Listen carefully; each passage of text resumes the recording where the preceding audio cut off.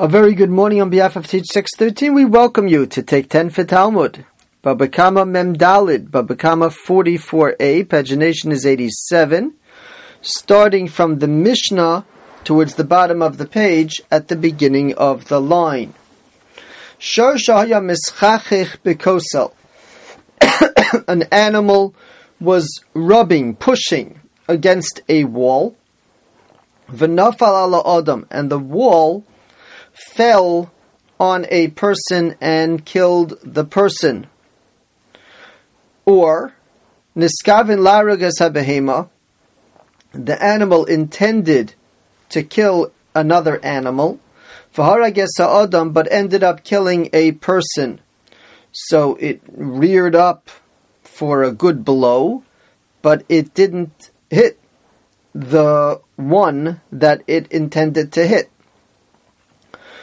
Potter, the Mishnah says, the animal is going to be absolved as far as killing it because it killed, because it did not kill a person for which it is liable for the death penalty intentionally.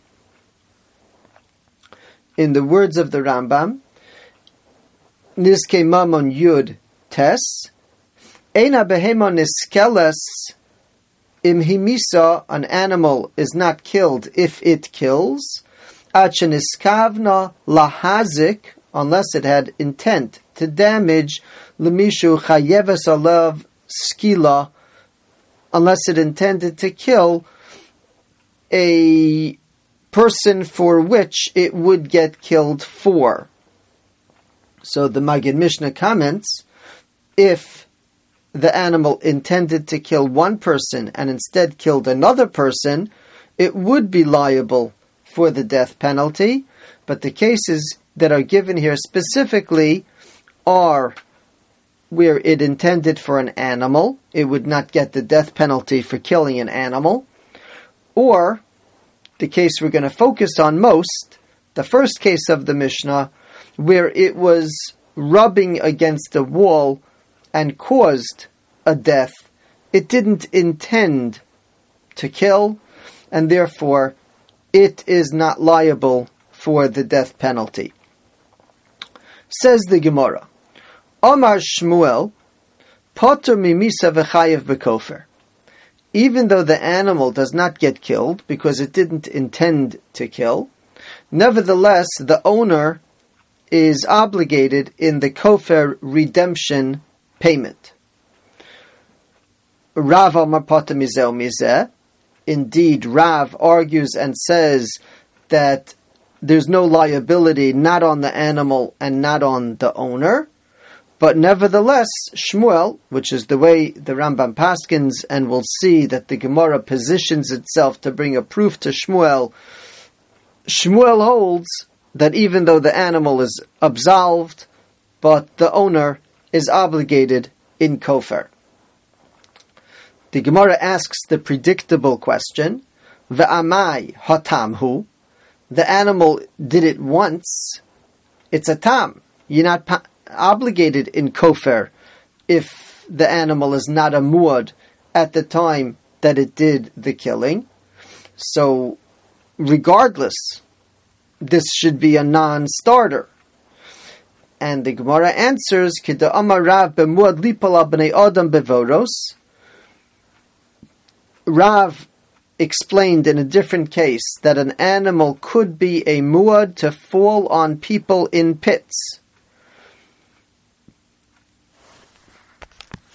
And the case over there was the chaza yeroka v'nafal, that the animal saw a vegetable and in an effort to go after it, it fell into the pit and killed somebody who was in there. So here also, the concept would be that it rubs against the wall with an intent.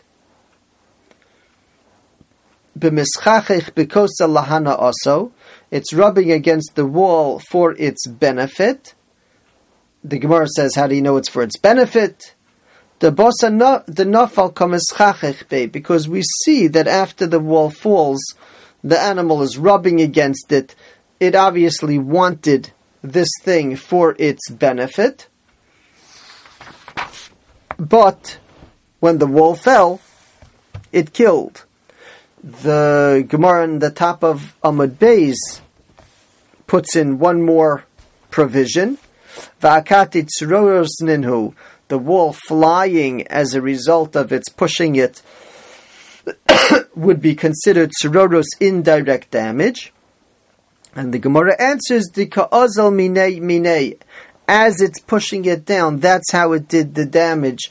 It was a direct push that caused the death of the person.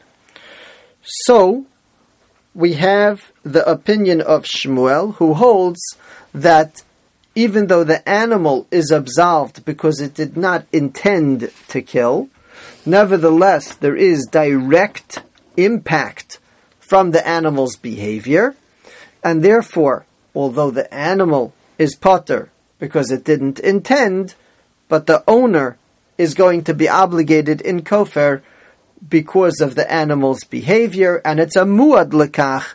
It has a track record, even though there's no intent, but the animal does have a track record of inflicting this type of damage.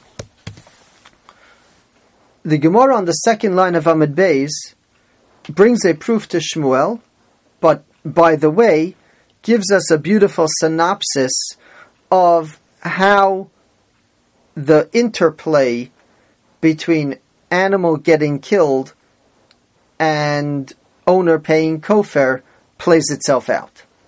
Tanya kavase de Shmuel utiyufte de Rav. We have a proof to Shmuel that kofer should be paid even though the animal is not killed, and a question on Rav of significance. Rav said that both are absolved. The Brisa states, Yesh chayev b'misa uvekofer. There are cases where there's misa to the animal, we kill the animal, and the person, owner, pays kofer. That's the classic case, where somehow the animal became a muad to this type of killing, and at this point we're going to kill the animal, and the owner will pay kofer. V'yesh chayev b'kofer upata mimisa. There's a case where there's an obligation of kofer, but the animal does not get killed. That's the case that we just discussed in the name of Shmuel, where the animal did not intend to kill, and therefore, if it has a track record, this kofer, but you don't kill the animal. V'yesh chayev b'misa upata min kofer, and certainly there's a case where you're killing the animal, but the person is not obligated in kofer. That's the case of tam, an animal that does not have a track record, and now it killed. V'yesh potter mizeh umizeh, and there are cases where the animal won't get killed, and the owner won't be obligated in kofer. That's the case of a tam, an animal without a track record that did not intend to kill. Indeed, the Rambam paskins like Shmuel.